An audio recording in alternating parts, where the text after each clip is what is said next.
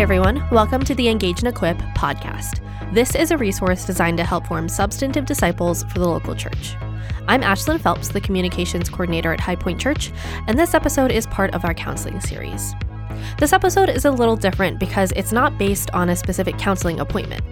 In this episode, Aaron Hesse, our Director of Small Groups and Connections, will be talking with Mike and Estelle Beresford, our Executive Pastor and his wife.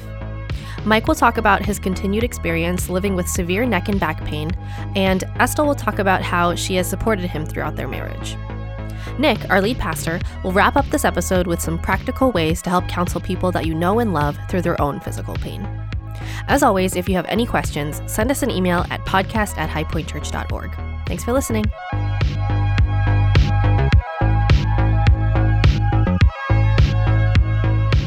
Hey everyone, welcome to this podcast. I am Aaron Hesse, and I am joined here with Estelle Beresford and Mike Beresford. Hi. And also with us is Nick Gibson, who's going to be interjecting throughout our podcast here. So, why don't we frame a little bit about how the podcast is going to go today? So we're going to be talking about physical pain, and there are a lot of facets to when someone is experiencing physical pain, facets in their own life, and then also how that pain can affect other people's life. But for the purpose of this podcast, we're going to talk specifically about physical pain that in most of this conversation, what Mike has experienced, and not talk as much about the emotional and spiritual pain that can come along with that. We could probably do 3 or 4 more episodes on each of those things. So just for context, that's what we'll be talking about today. So Sounds good. Great. So Mike, why don't you share a little bit, and Estelle, please interject whenever you think is appropriate and helpful, Okay. Of just how physical pain has been a consistent thread in your life. And and then Estelle, your position or your experience with that as well. Just a real brief background. My pain has been neck and back, and so those become a necessary part of your body in most anything you do. And it was from 2 accidents, and not car accidents. One, a window fell in and crushed C2 in my neck, and then I broke a vertebrae at 2 different locations when I was in my later 20s. And so this has been about a 38-year journey, and a lot of lessons learned.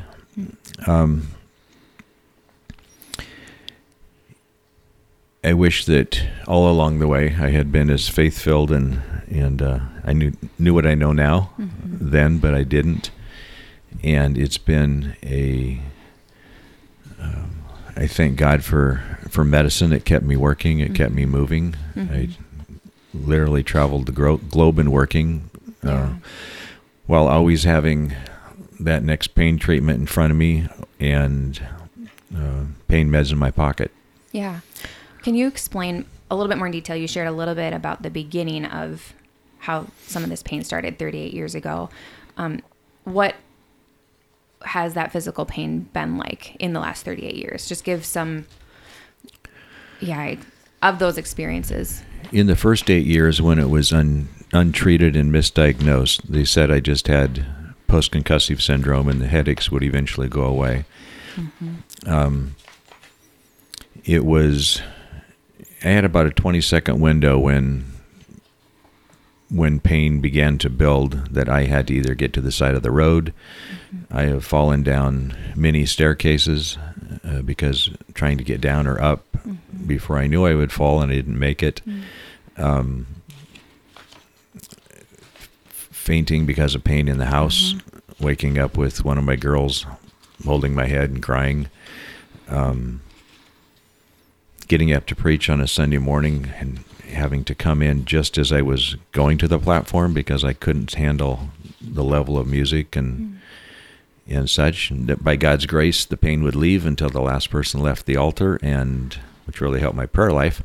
But the pain would be back. And so it was debilitating in a lot of ways, and you press through and you try to be gracious, only to find out you never are as gracious as you thought you were. But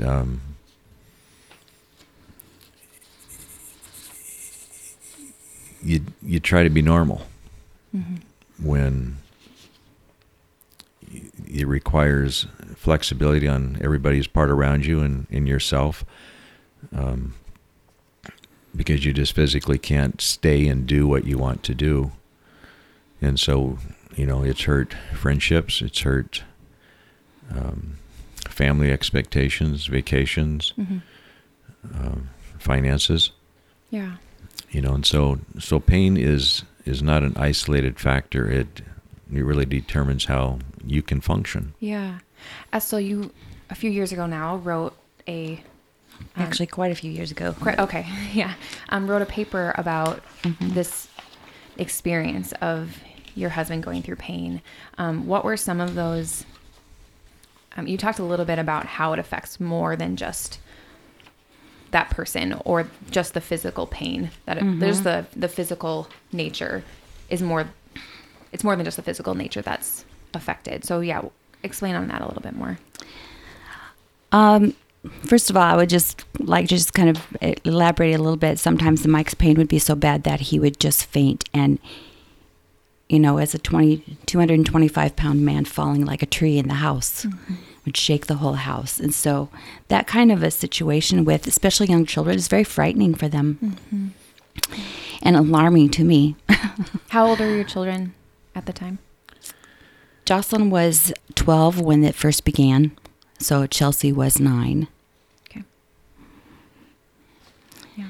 But it does affect so much, really every area of your life. You never knew when the pain was going to get to the point where you couldn't do what you'd planned to do.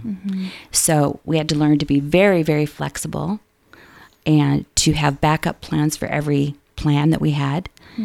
Can you give an example of?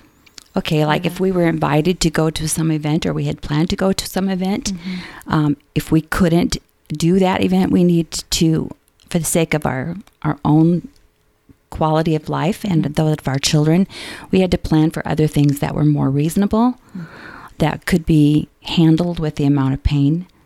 Sure. So there was some disappointment in that, but we tried to focus on the fact that it was really about being together as a family.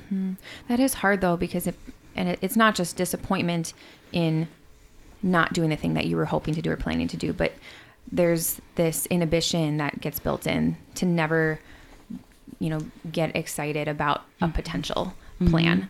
And I can imagine that's really hard to not feel like you can fully express joy before something happens, and because you don't know if it's going to. And over time, when you talk about pain itself, you learn to live with pain. You learn to compartmentalize pain. You learn that it's a weight. It's a factor. If I knew I was going to do something, I had to be careful about how much sleep I got that night.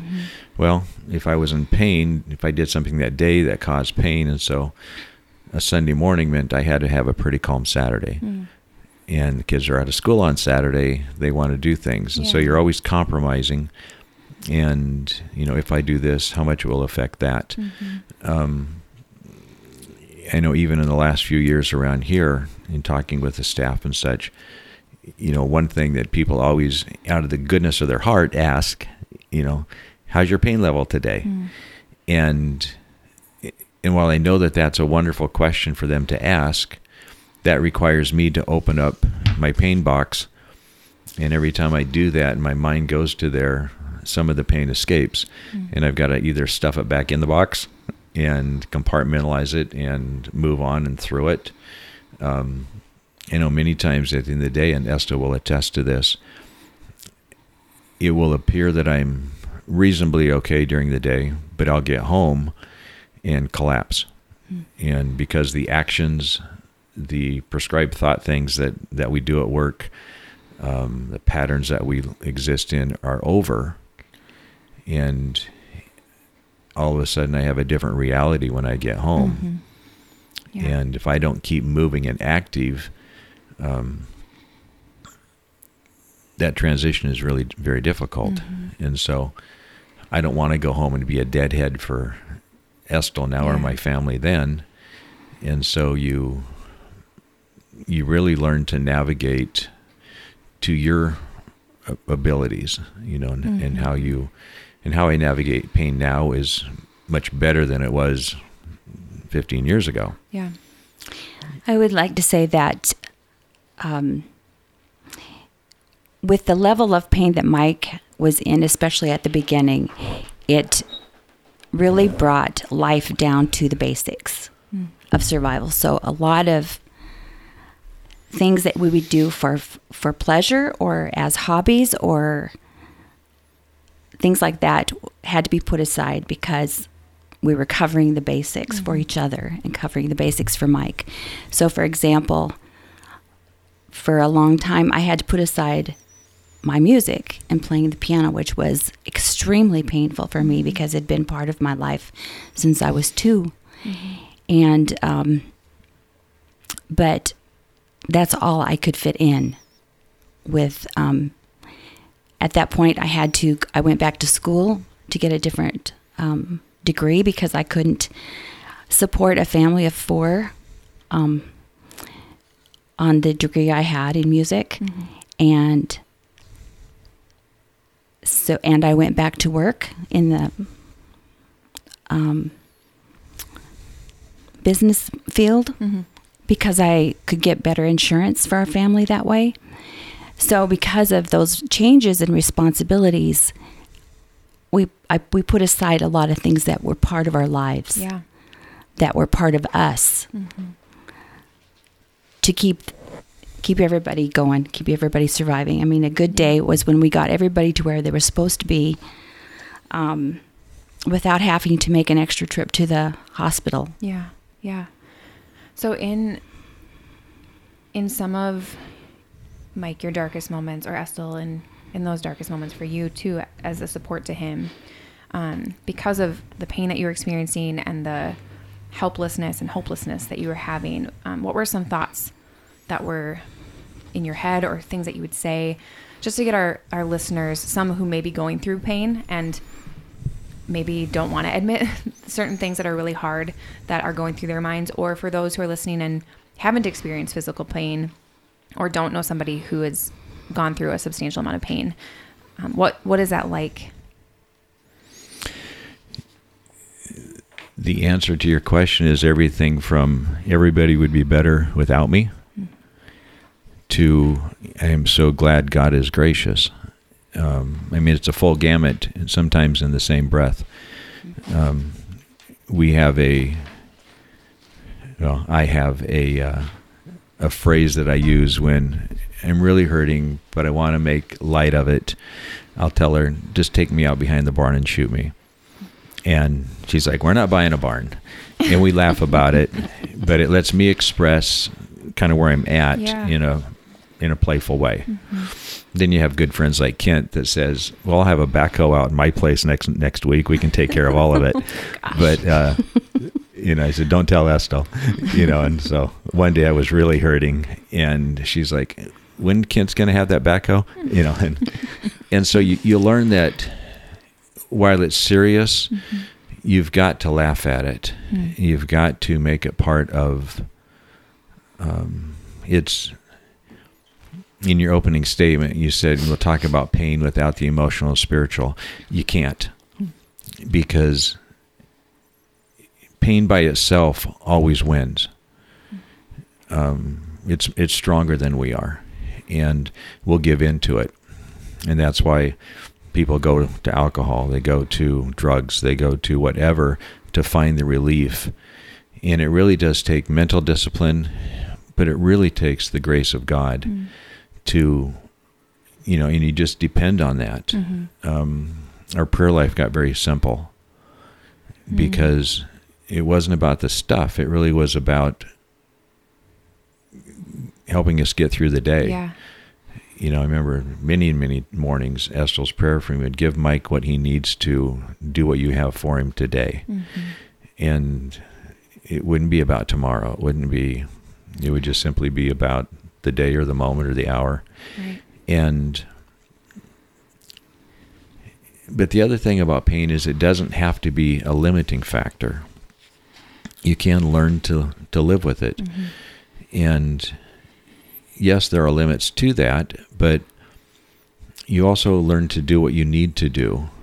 And there have been, I love to play golf. Well, this summer, I think I played 18 holes maybe twice. I played 14 holes half a dozen times thinking I was going to play 18. Mm-hmm. Most of the time we played 9. Sometimes we played 6. Mm-hmm. We went out and did what we could do, enjoyed what we had. And when we couldn't, we said, okay, that's done. Mm-hmm. And tried not to make it a whiny moment. Right. But it is limiting. Mm-hmm. But the minute you allow pain to direct your path, then it's very, very difficult. Yeah. I think it's really important how we use our language when someone in the family is in that much pain, because they begin to doubt their abilities as a husband, as a father, as a provider, as a pastor. Mm-hmm. And they already feel enough of that negativity on their own, and they don't need it from the rest of the family. Yeah. So it's very important that we affirm to the person who is in pain that they didn't ask for this, and they're not being punished for it. It's one of those things in life that life doesn't always bring us what we expect it to be. Yeah. It's never, hardly ever, if ever, like we think it's going to be when we start out in our 20s. Mm-hmm. So to kind of segue into some of what support looked like for you, Mike, in this, what were some of the most unhelpful things that people would say as you walk through this? And Ethel, maybe you even yourself experienced people saying unhelpful things, or you said unhelpful things that you had learned to change through this process. Talk about that a little bit. Probably the most unhelpful and hurtful has been from Christians, reminding me that, if it were a few months, it was appreciated. If it was a few years, it was appreciated. After 30 years, 35 years, reminding me that, well, God wants to heal you. One, they don't know that. Two, I've been praying that, and thousands have been praying that for years, 3 decades, almost 4. And maybe he doesn't.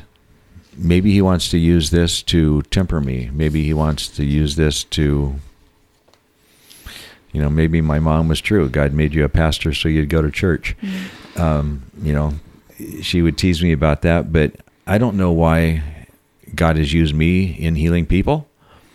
And physically yes, healing people. And sometimes dramatically, and I walk away in pain. Mm-hmm. Why exactly is that statement unhelpful for someone to remind you? Like, what does that produce? Because it makes me go back through the exercise of, okay, well, does God not love me?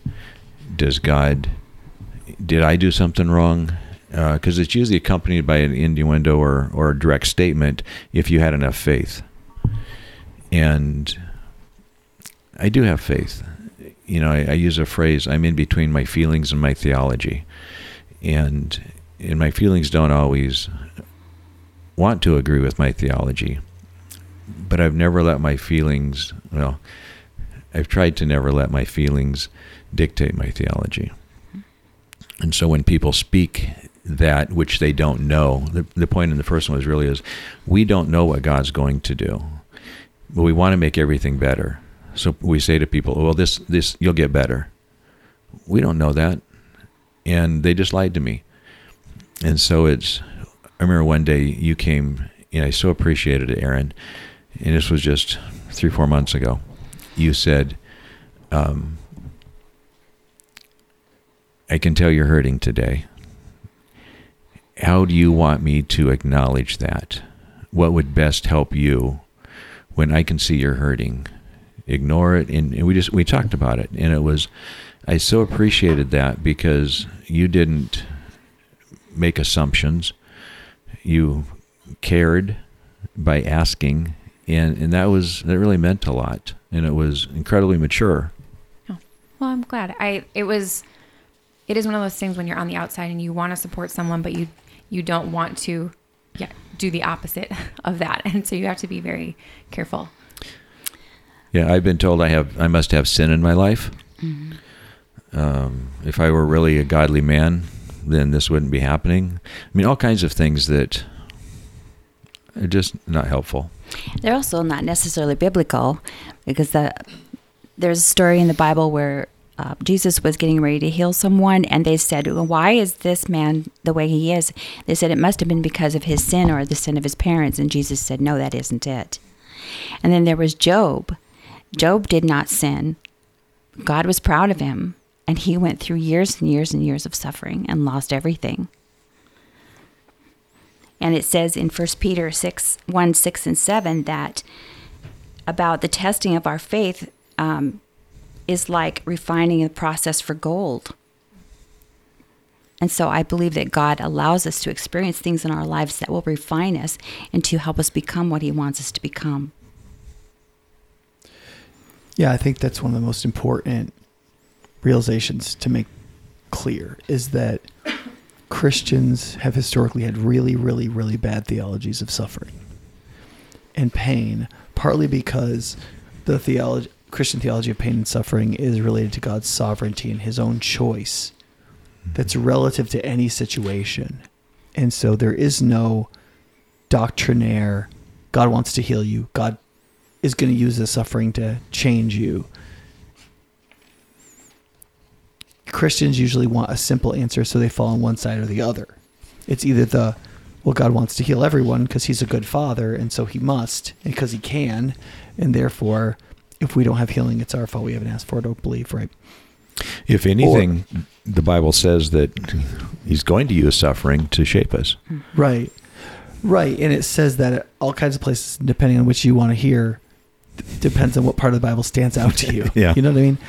And so, but also in my experience, people who suffer have some of the best and worst theologies of suffering too, because some people live through it and they deal with it and they grow a lot in their theology of suffering, and they have a really well-formed theology of suffering.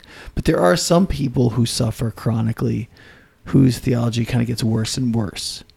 And so it's important not to just think that because somebody suffers, they have a great theology of suffering. Your theology of suffering can be, human beings tend to have very self-indulgent theologies of suffering, whether they suffer or not. Mm-hmm. They don't suffer, they have very self-righteous, usually, doctrines of suffering, or what they think are very empathetic doctrines of suffering. And if people have suffered, sometimes they can have very self-righteous, easily offended kind of things of being suffering. They get martyr complexes and that sort of thing. And so I think it's important to recognize that you have to have a pro-suffering theology and a pro-healing and that God is bringing about. Yeah. So it's that classic tension between already and not yet, that in the end God will heal all things. Yeah. We experience the first fruits of his healing. God can really bring enormous redemption. Human creativity and taking dominion over the natural world can produce medicine. Medicine can do wonderful, wonderful things. All that is on the positive side. Mm-hmm. But yet negatively, God has to break almost every human being horribly to make them humble so that they can be saved and useful in his work. Yeah. Yeah, it's just a little difference in language. Like if somebody says, "How are you holding up?" that implies they know I'm hurting. Mm. Versus, "How are you doing?" Sometimes I just want to look at them and say, "How do you think I'm doing?" Mm. I'm in pain, and I don't say that because I know that they're trying to engage out of compassion. Mm-hmm.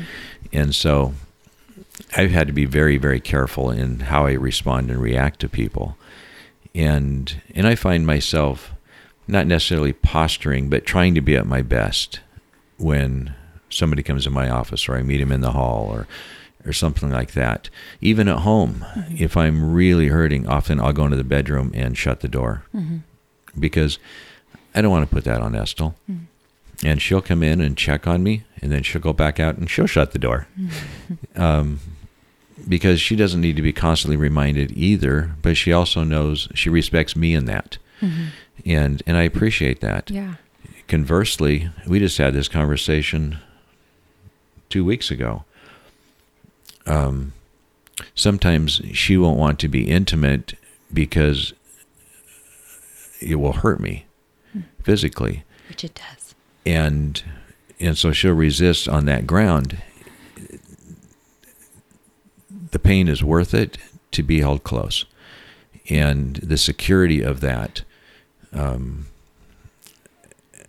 coming in more and more realization that both as a leader, as a visionary and doing things in the city, and in pain, I need her security, not only emotionally and physically, but intimately. Mm-hmm. And so she's had to come to terms with,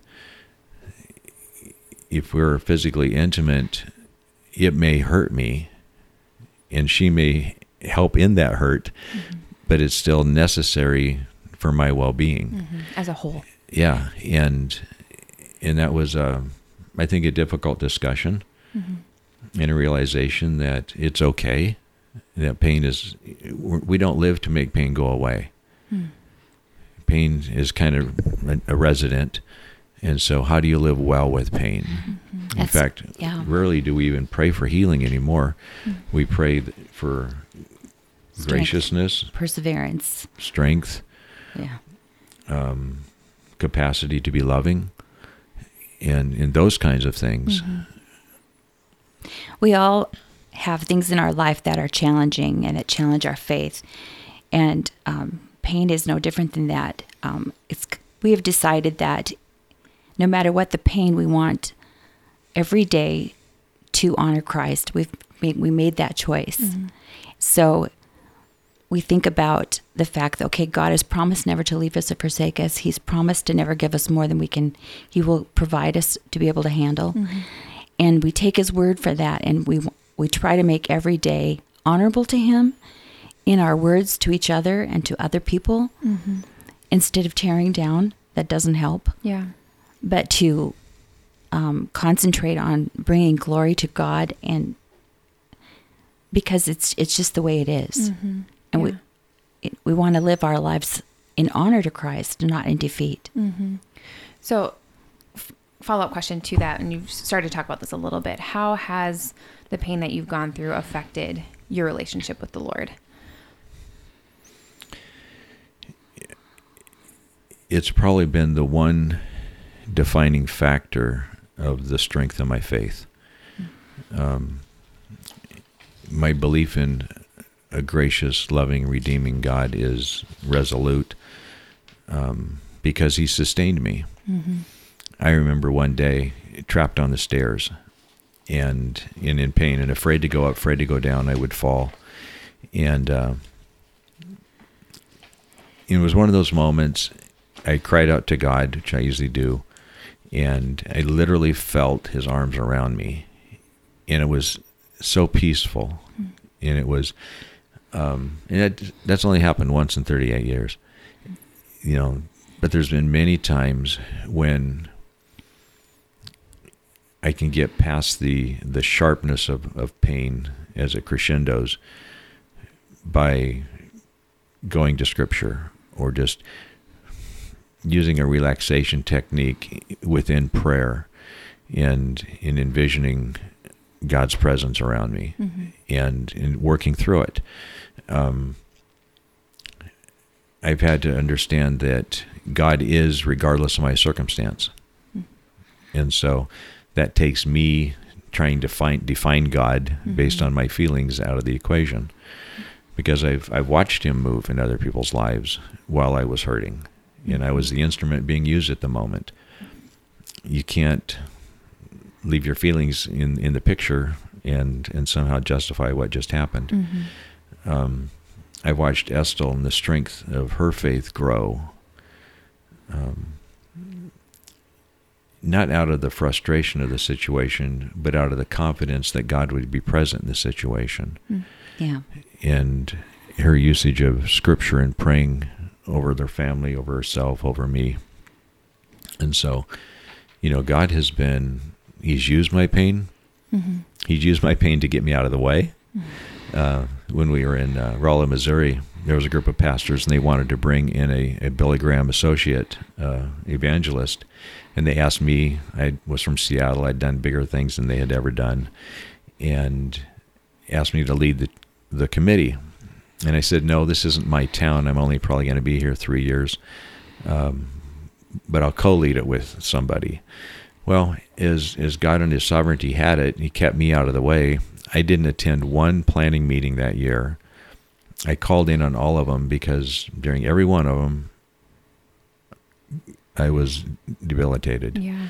And when we left Rolla, there were about 20 pastors in town that got together and threw me a party and thanked me for walking them through that. And I said, guys, you've missed the whole picture here.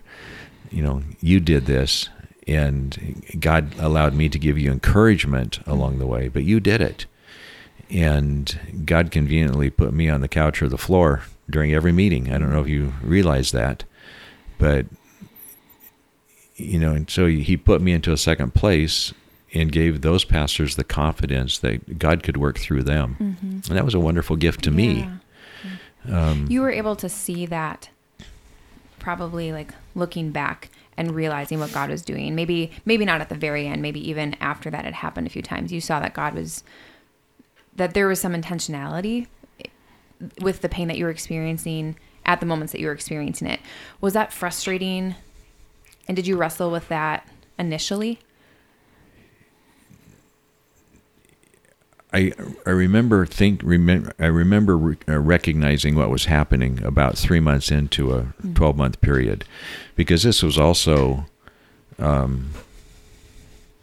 close to 15 years into it, 12 years into it, and so it wasn't a new experience. I had been watching God in my pain for 12 years at that point, and yes, it's always frustrating. Mm-hmm. I get frustrated now. Mm-hmm. I want to work more. And there are times I just can't. Mm-hmm. Yesterday or Tuesday, at Elders in the evening, my first appointment was at 7 a.m. I went down, met with Nick at 8:30, had Elders, got home at 10. And I laid on the bed and wept for a while. And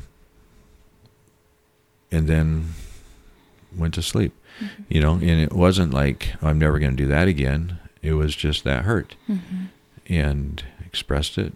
Esther was already asleep, and got up and went to breakfast the next morning. It's just, people also sometimes say, well, I know my pain's not as bad as yours. I'm like, no, pain's pain. It doesn't matter if it's a toothache or a broken back. It hurts. Yeah. And I think we have to realize that God gives us the capacity to walk in it. Mm-hmm. We don't have to like it, but we do have to acknowledge it and its source, its power, and not give in to the negative side of pain, but also kind of rejoice in the way that God uses it for his glory and our good. Mm-hmm. I'm a much better man and a better husband and father because I've had to learn to do some things inside of pain, which made me more intentional. Yeah, it cuts through a lot of superficiality into what really matters in life. Yeah. So I'm sure that your entire experience has affected your understanding of humanity and how you extend compassion. With all that you've gone through, in what specific ways has it affected how you interact with a person who's either experiencing physical pain or supporting someone who is experiencing physical pain? I have to be very careful there. If it feels like they're whining, I have a very, very little tolerance. It's like, get over it. Because we do whine about a lot of things that are really minor. And they're almost inconsequential. However, if somebody is really hurting, then, I've sat in a hospital all day without saying a word, just holding somebody's hand. Mm-hmm. And the ministry of presence was all that was needed. Yeah. And so the gamut is really wide. I was not empathetic as a young 20s pastor. My philosophy was produce or get out of the way. Yeah, get over it. Yeah. And yeah, exactly. That was my biggest counseling thing. It was always short meetings, get over it. And, and so God's definitely grown me in that. And I've told people before, if you're going to whine, I'll introduce you to somebody else. If you're really hurting, I'm your best friend. And I try to live that out. Mm-hmm. How do you distinguish between whining, either in yourself or another person, versus lamenting or grieving? I think first the source, what happened, and the distance to the event matters, and just the depth that they're carrying it. I mean, you can usually tell pretty quick. And people also give it away. When I had my knee replacement last December, next day they had 5 of us who all had knee replacements the day before in a group therapy thing. And they go around and they ask a really goofy question, rate your pain 1 to 10. And I have felt a 9. I've never felt a 10 because by then you're passed out. And so I said a 4.5, maybe 5. And it hurt. I was on pain meds. And this lady was just chatting away across the room. And when it came to her, she stopped. She said, "Oh, I'm at a 9. And I just wanted to laugh because it's like, no, you don't chat and laugh when you have a 9 level pain. You're screaming, holding, wishing somebody to knock you out. And so you can tell pretty quick, if people are really in pain, then they're in pain. They need help. Yeah. So what about you? How has all of this affected the way that you talk with and support other people who are in pain or who are in a position that you've been in, where you, as a support to someone in pain? Well, I've always been very sensitive to other people being in pain, almost to a fault. But it has also opened my eyes to the people who are with the person who is suffering, and has helped me to understand what they're going through, what they feel, and how to help them. I've had other people tell me that I don't see myself overly so this way, but I've had other people tell me that they see me as a very gracious and gentle person.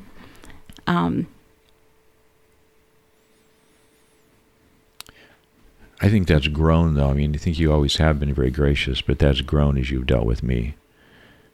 You're much more affirming and I think willing to deny yourself on the behalf of either the family being at peace or me. And because I've had to pull some of the effects of my pain out of you sometimes, because you don't want to share it because it's going to hurt me. Yeah, it's not helpful to you. But sometimes it is helpful when you're honest, because I know I'm causing it. And if I don't get to see resolve in that, then I'm left with an open door that is kind of like a festering wound.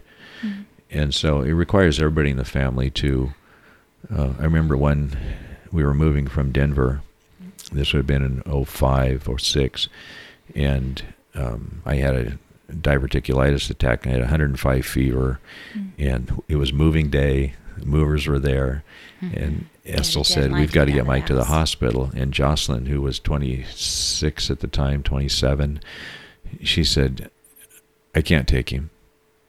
And she just panicked. And we talked about it later, and she went back to the day when she pulled me back inside the window when when C2 was crushed, and she thought I died. Yeah. And she was 11 years old, holding my head in her lap, crying, thinking I was dead. And goodness, I had no idea that 16 years later she would have that kind of dramatic response, being afraid to lose me. Yeah. And so, pain is real, but in the midst of it, I've learned that we're fragile. We need God's presence, and He has absolute attention to our lives. He's not unaware. Okay, guys. Partly because we got some of your story, and there's some implications probably people could draw out from what you've said. But because this is in our counseling series, we want to try to bring this to very specific applications for counseling in the general sense of like we talk to other people who have issues, right? So let me make a couple of observations, and then you guys can comment on some. Okay. One, I think that this kind of counseling about pain should be brought into every pre-marriage counseling situation. I think if you do pre-marriage counseling, you should go over the vows for better or for worse, in sickness and in health, right? You even could do richer or poorer, because probably this pain has been particularly financially ruinous for you guys. Yes. Yeah, it has. Yes, And very much so. So you'd be a lot better off financially if not for these bills, right? And so, and those literally are the marriage vows, right? In the paper I wrote after only 8 years into it, one of the things I said was, I have lived my marriage vows. Right. I do live my very marriage vows. And because it was a covenant before a just God. Yeah. And I think in pre-marriage counseling, you need to say to people, look, if you don't love this individual person enough to, if they get affected this way, you can see yourself unembittered being with them. Yeah. Exactly. You need to not get married, because this is what marriage means. I think the unembittered part is very important too. Not that you don't, I'm sure you've struggled a lot with feeling the temptation to feel let bitter. it become a root of bitterness, and that affects everything you do and say. It just hurts yourself and hurts those around you. Yeah. Okay, so I can think of at least 3 areas where you would counsel the person who's in pain. Okay, so one would be how to think about it theologically or spiritually, right? We talked about that a little bit about, is God punishing you?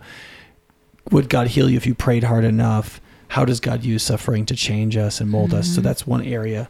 Another area would just be weariness. So the person thinks they know how to think about it theologically, but over time, like, things happen where they're just kind of like, I'm just tired of this. I'm sick of it. Yeah. Yeah. Which I would say probably for you, Mike, in our relationship, that's the most common. Yeah. Is just what you talked about with Aaron, like just the acknowledgement. Yeah, it's very tiring, and it's not just a nuisance tiring. It's a very weighty tiring because it's ever present. And yes, it ebbs and flows in intensity, but it's always present. And so I don't remember a time when I haven't been in pain in the last, I don't know,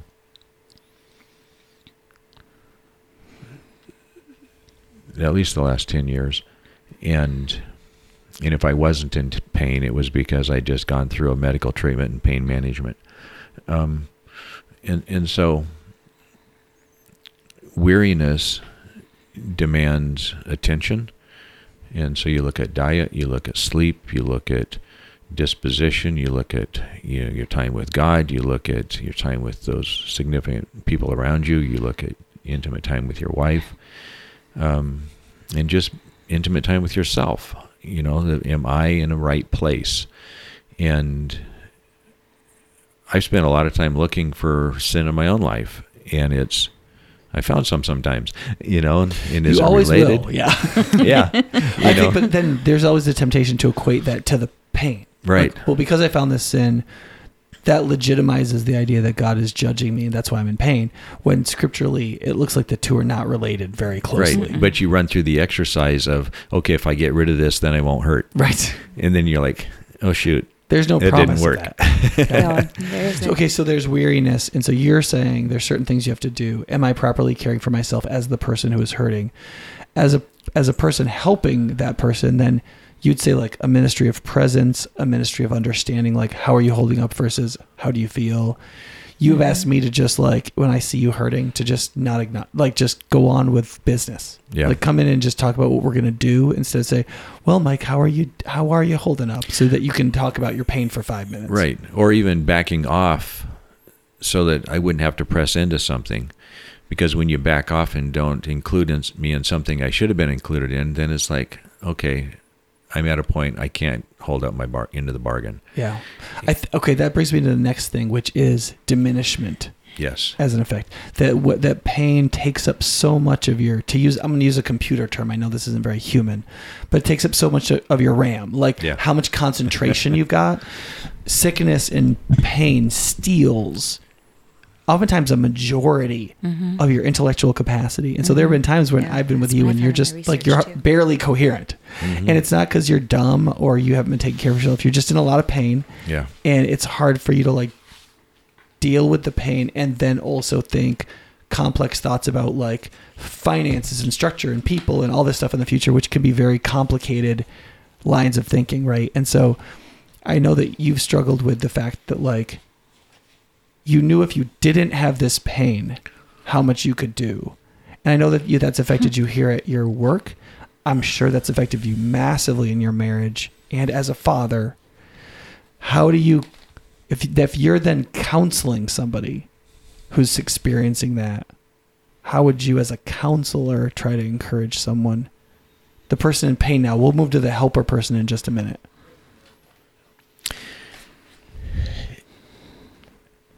Here's what I've told myself as recently as this morning, because I actually said that phrase this morning. I wonder what I could have accomplished in life had I not had to be in pain for the majority of my working career. If we believe that God is sovereign, then we have to believe our identity is also in Him, because He sovereignly said that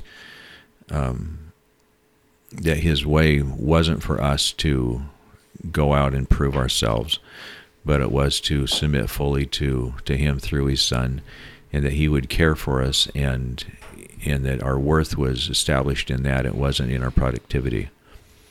Having said that, we're also created to work. We're created to be fruitful. We're created to use the mind that God gave us, and the creativity and the gifts that He gave us. One of the things that I think we have to recognize if we're incapacitated in whether it's pain, and that shows itself in many different ways, is that one, we can trust that God's not disappointed in us. And hopefully that will give us the bulk of our strength to do what we can do, to keep as productive as we can, but also to have a few people in your life who aren't depending upon you for something as the basis of relationship, so that your value isn't what you do for them, but they value you because of you. And because there will always be a lot of people who take. Yeah. And your job will always demand, because it comes with a job description. Life goes on, work needs to get done. And so those things will always present themselves to you. But at the core of it, you've got to have a really strong belief that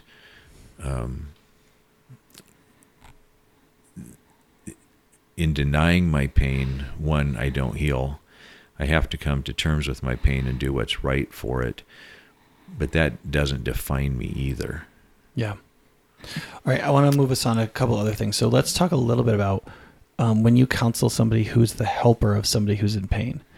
But you could also say this would be a helper of anybody who has been profoundly diminished. So I think this could also apply to a wife or a husband whose spouse has maybe dementia or something, where like their spouse has been profoundly diminished, and the joy that comes from a fully functional partner or whatever, like in certain ways is diminished, and that spouse feels inherently like they've lost so much. It's not, this is what I planned on, this isn't what I hoped for, and now I'm living in this I mean, I've had people in my office say, I'm living this nightmare. I'm living in this. Yeah. I feel like I'm in prison. You get sometimes that kind of language from Right. the helper. So how would you counsel somebody who is the covenant spouse, like the wife or the husband of somebody with pretty chronic pain or has been profoundly diminished by their suffering? You want to answer first? Well, I'll tell you what I tell myself. Okay. I tell myself that my plan for my life was not necessarily what God's plan for my life was, number one. Mm-hmm. And his plans are always best. And that if I spend all of my time complaining about the fact that my life is not what I had planned, then I'm wasting time. Mm-hmm. I'm wasting time. It's fruitless. But if I spend my time instead, okay, what can I do today in this situation to honor Christ? What can I do? What would God want me to do? And what can I do today that would bring honor to him, to fulfill his purpose for my life, not my purpose for my life? It helps me a great deal to put that in perspective. And God didn't promise us that it would be easy. In fact, he said you're going to have trouble in this world. Mm-hmm. And it's just going to be that way. And he said, pick up your cross and follow me. So I don't think that's a fatalist view either. We know the effects of sin. We know that pain is a symptom of that. It doesn't mean that sin causes all pain, or pain is derived by sin, but it still leaves us in a fallen and broken nature. Mm-hmm. And so the sovereignty of God becomes really important to recognize that to love somebody means to serve them. Mm-hmm. And in that service, we find joy because we find some of the things that we actually were created to do. Estelle and I have been married, in 6 weeks, it'll be 42 years. And 38 of those have been dealing with my pain. And I honestly would put the joy of our marriage against anybody's. Yeah, me too. And it hasn't been easy. But it's been God-centered. It's been God-driven. And when you live that life, it's joy-driven. Mm-hmm. And it takes when you realize when you're thinking more about what can I do to help this person right now, instead of saying, yeah, this is really hard. Yes, it's hard. It's hard. But God promised to help me, and he does help me every day. And all I have to do is say his name and say, I need your help. Yeah. Help me here. I think one of the can I coalesce this for people who are thinking, okay, what am I tell people? So one is what I just called the I know, sweetie. Right. And I learned this when my wife was having our first child. She got to transition, and she's like, I can't do this. Right. And as a man, my response to be supportive was, yes, you can. And you're going to have to, right? And what the midwife said when my wife said that was, I know. So she said a proposition, I can't do this. At which point the assumption is I'm not gonna, and somebody needs to change the situation so I don't have to. Right. But of course the midwife has been through this, that's not what happens. You have to have the baby. And so her response back to my wife sidestepped the assumption in what my wife was saying, heard what she was emotionally saying. I don't want to have to do this. Mm-hmm. Of course, that's the normal human response to suffering. Exactly. And so she just said, I know, sweetie. So I think sometimes in counseling, the first thing you have to tell people is that. When they're like, I don't want to do this. And you're like, I know. That's the universal. It's hard. And I have said that to people, or I've said, I understand, or I've been there. Yeah. One of the things that I think, to recognize that this person who's in pain is also an image bearer of God, and when that becomes how I see them, then I don't define them by their pain or their situation. I define them as a person that God created, who is loved by God, has dignity, who has worth, and I don't want to play into the pity but I also want to recognize and respect them. Mm-hmm. And when people Right. do that to me as a recipient, I want to respond that way. And it strengthens me. Right. Okay. So these are the steps okay. So one is just ministry of presence, right? And helping people who are weary with, I know. It's so hard. I get that. Just right. the acknowledgement. And then third is getting them back to kind of what you were talking about, Estelle, which is the one option mentality, right? Like you're not going to get rid of the pain. So you could either waste all your time wishing this wasn't true and not acting in the present for any good, Yeah. or you can say, God is sovereign. This wasn't my plan for my life, Mm-hmm. but God's will for my life is good. And so my job right now is to be faithful, which means what can I do in the situation I'm in right now Yes. for the greatest improvement of the thing that it actually lays before me, whether it's helping or whether it's in the suffering, to try to be productive or to try to be kind or just to try to not be terrible. It's also helped me to try to really see the beauty of different things around me, even the tiniest thing, and be grateful for that. Yeah. And to be to find things to be thankful for. And that kind of came over a long period of time. And I didn't realize that it had become quite so much a part of my life until in this last corporate job that I had, I overheard someone call me Pollyanna. And I was just like, well, actually, I guess that's a compliment, because that means that You can have a good attitude in any situation. I'm trying to look and see what's good instead of just dwelling on what's bad. Yeah, that's also called being constructive. And that can be easily lost. I think it's important also to recognize from a Christian perspective that suffering is the human norm. It's always been Yeah. the human norm. Mhm. Yeah. And even in an age of technology where on TV shows we project these people that like basically have carefree lives, that's not real. So like just of the four of us in here, you guys have been suffering with pain in your marriage for like 38 years. Aaron and Jason got married, and Jason had like this severe dietary digestive problem Yeah. where he was profoundly diminished for quite a while. Yeah. And they've had some self-inflicted suffering and just stuff like that. Lexi and I had a significantly disabled child where we told our child was going to die or be brain dead, and we were like, we were told terrible things, and then he was Right. born and he had lots of problems, and like that's what life is like, right? Yes. I Exactly. think there's this old verse from Job that was quoted in Anne of Green Gables, right? But the old woman says like, suffering comes to men as sparks fly upward. Like it's just, Gonna that happen. fire, there's sparks that just go up, and she's like, that's suffering. And that's when Anne like quotes her some like really happy Bible verse, and then she quotes that back at her, and then dies the next week. That like Christians can easily, in a well-fed, sugar-filled American culture where there's supposed to be a treatment for everything, Mm-hmm. especially younger people don't realize that like medicine is a very advanced form of stalling the inevitable. Yeah. Right. Yes. And when you get a little older, you realize physical pain is normal. It's just the severity of it that you're going to be able Yeah. to deal with. Mm-hmm. Yeah. And so you got to exercise just to not hurt. And like people under 35 just don't understand that. No offense, Aaron. And so I think it's important when people recognize that like when suffering happens, their life has kind of begun as opposed to like their life ending. Yeah, exactly. And Christians should understand that as much as anybody. And we just don't. We just don't, because like all humans were allergic to talking about what will harm us.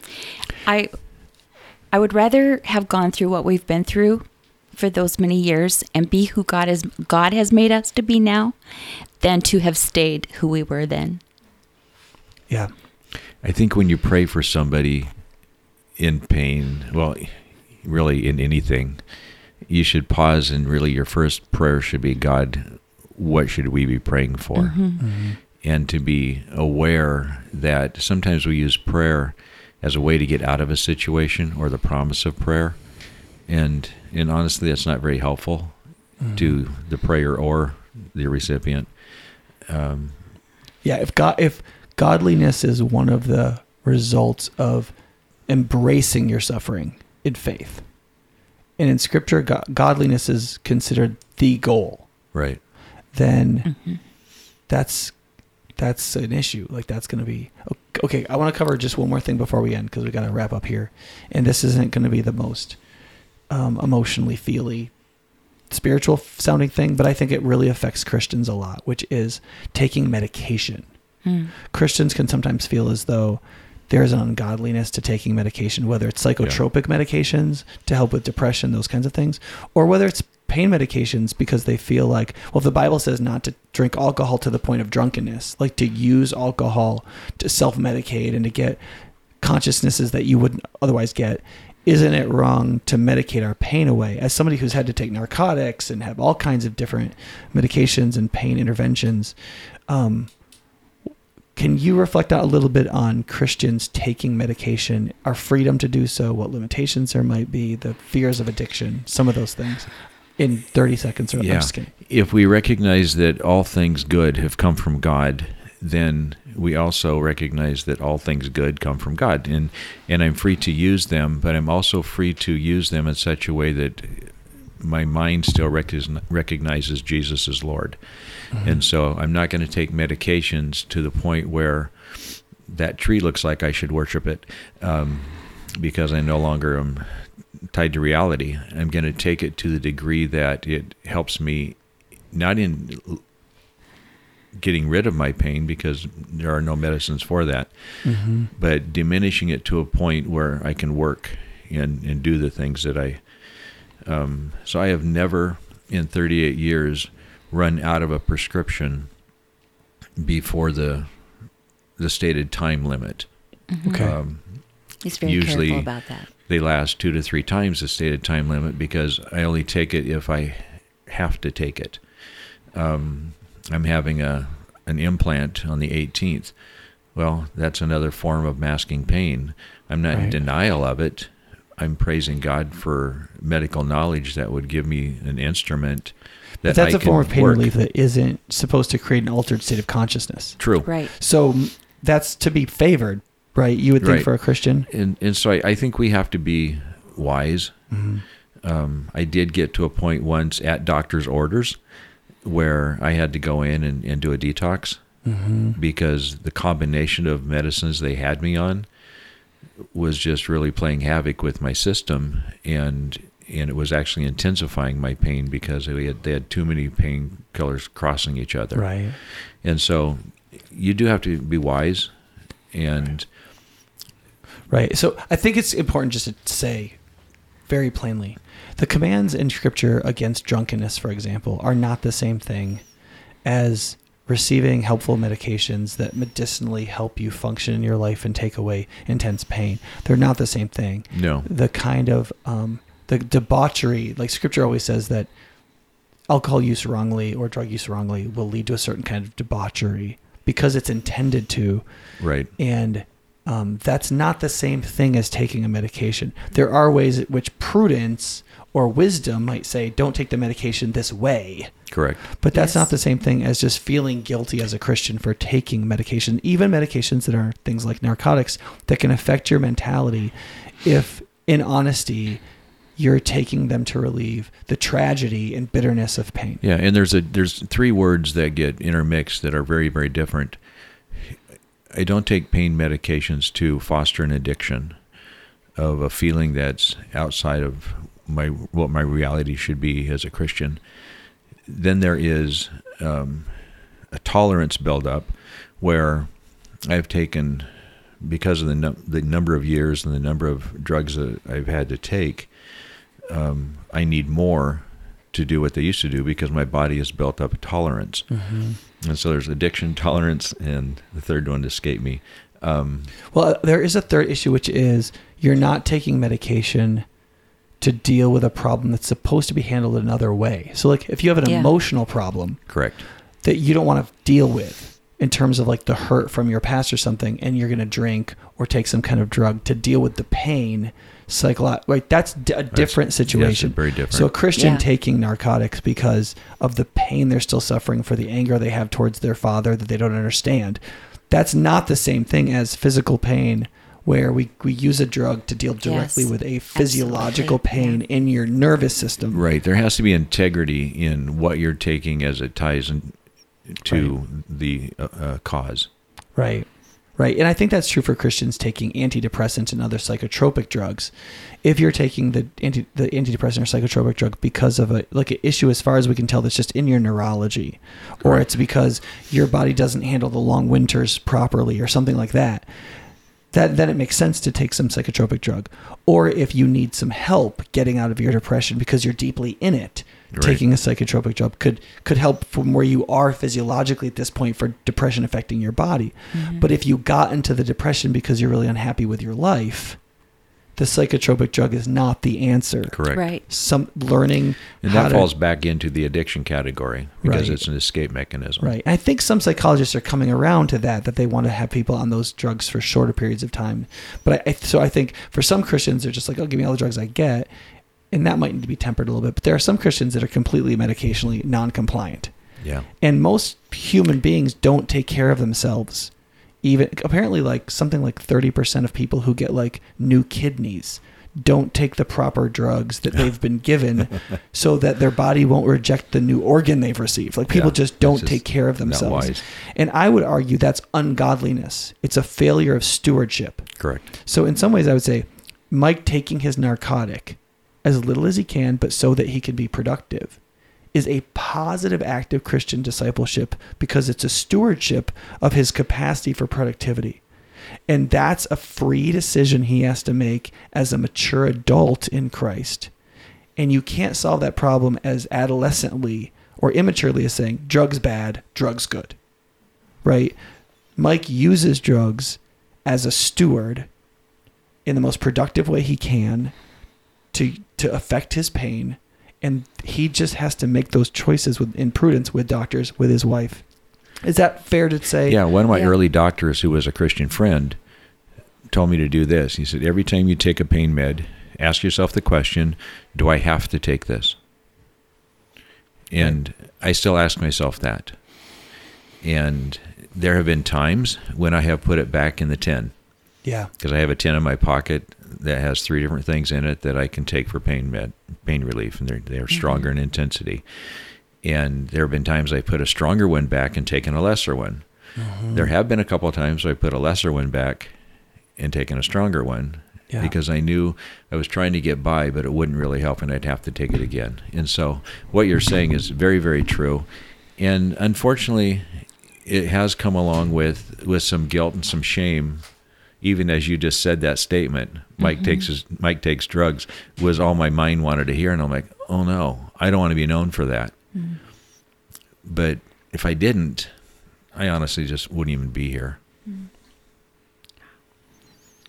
Well, yeah. So any last thoughts from you just in regards to counseling people in pain? Listen first, then pray. Mm-hmm. And then respond how God directs you. It's always good advice, whether it's physical pain that you're counseling through or otherwise. Thank you guys both for being on this podcast. We know that even though it's been a 38-year time period where you've processed through a lot, I know you've talked about your experience, you've written this paper, you've done a lot around this. It is still difficult to talk about and difficult to go through. So we really appreciate you sharing with the podcast world and helping us understand. Mm-hmm. Thank you. Good to be with you.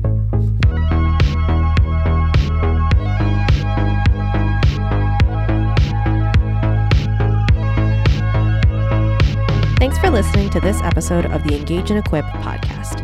If you have a podcast idea or a question you'd like answered on the podcast, send us an email at podcast@highpointchurch.org.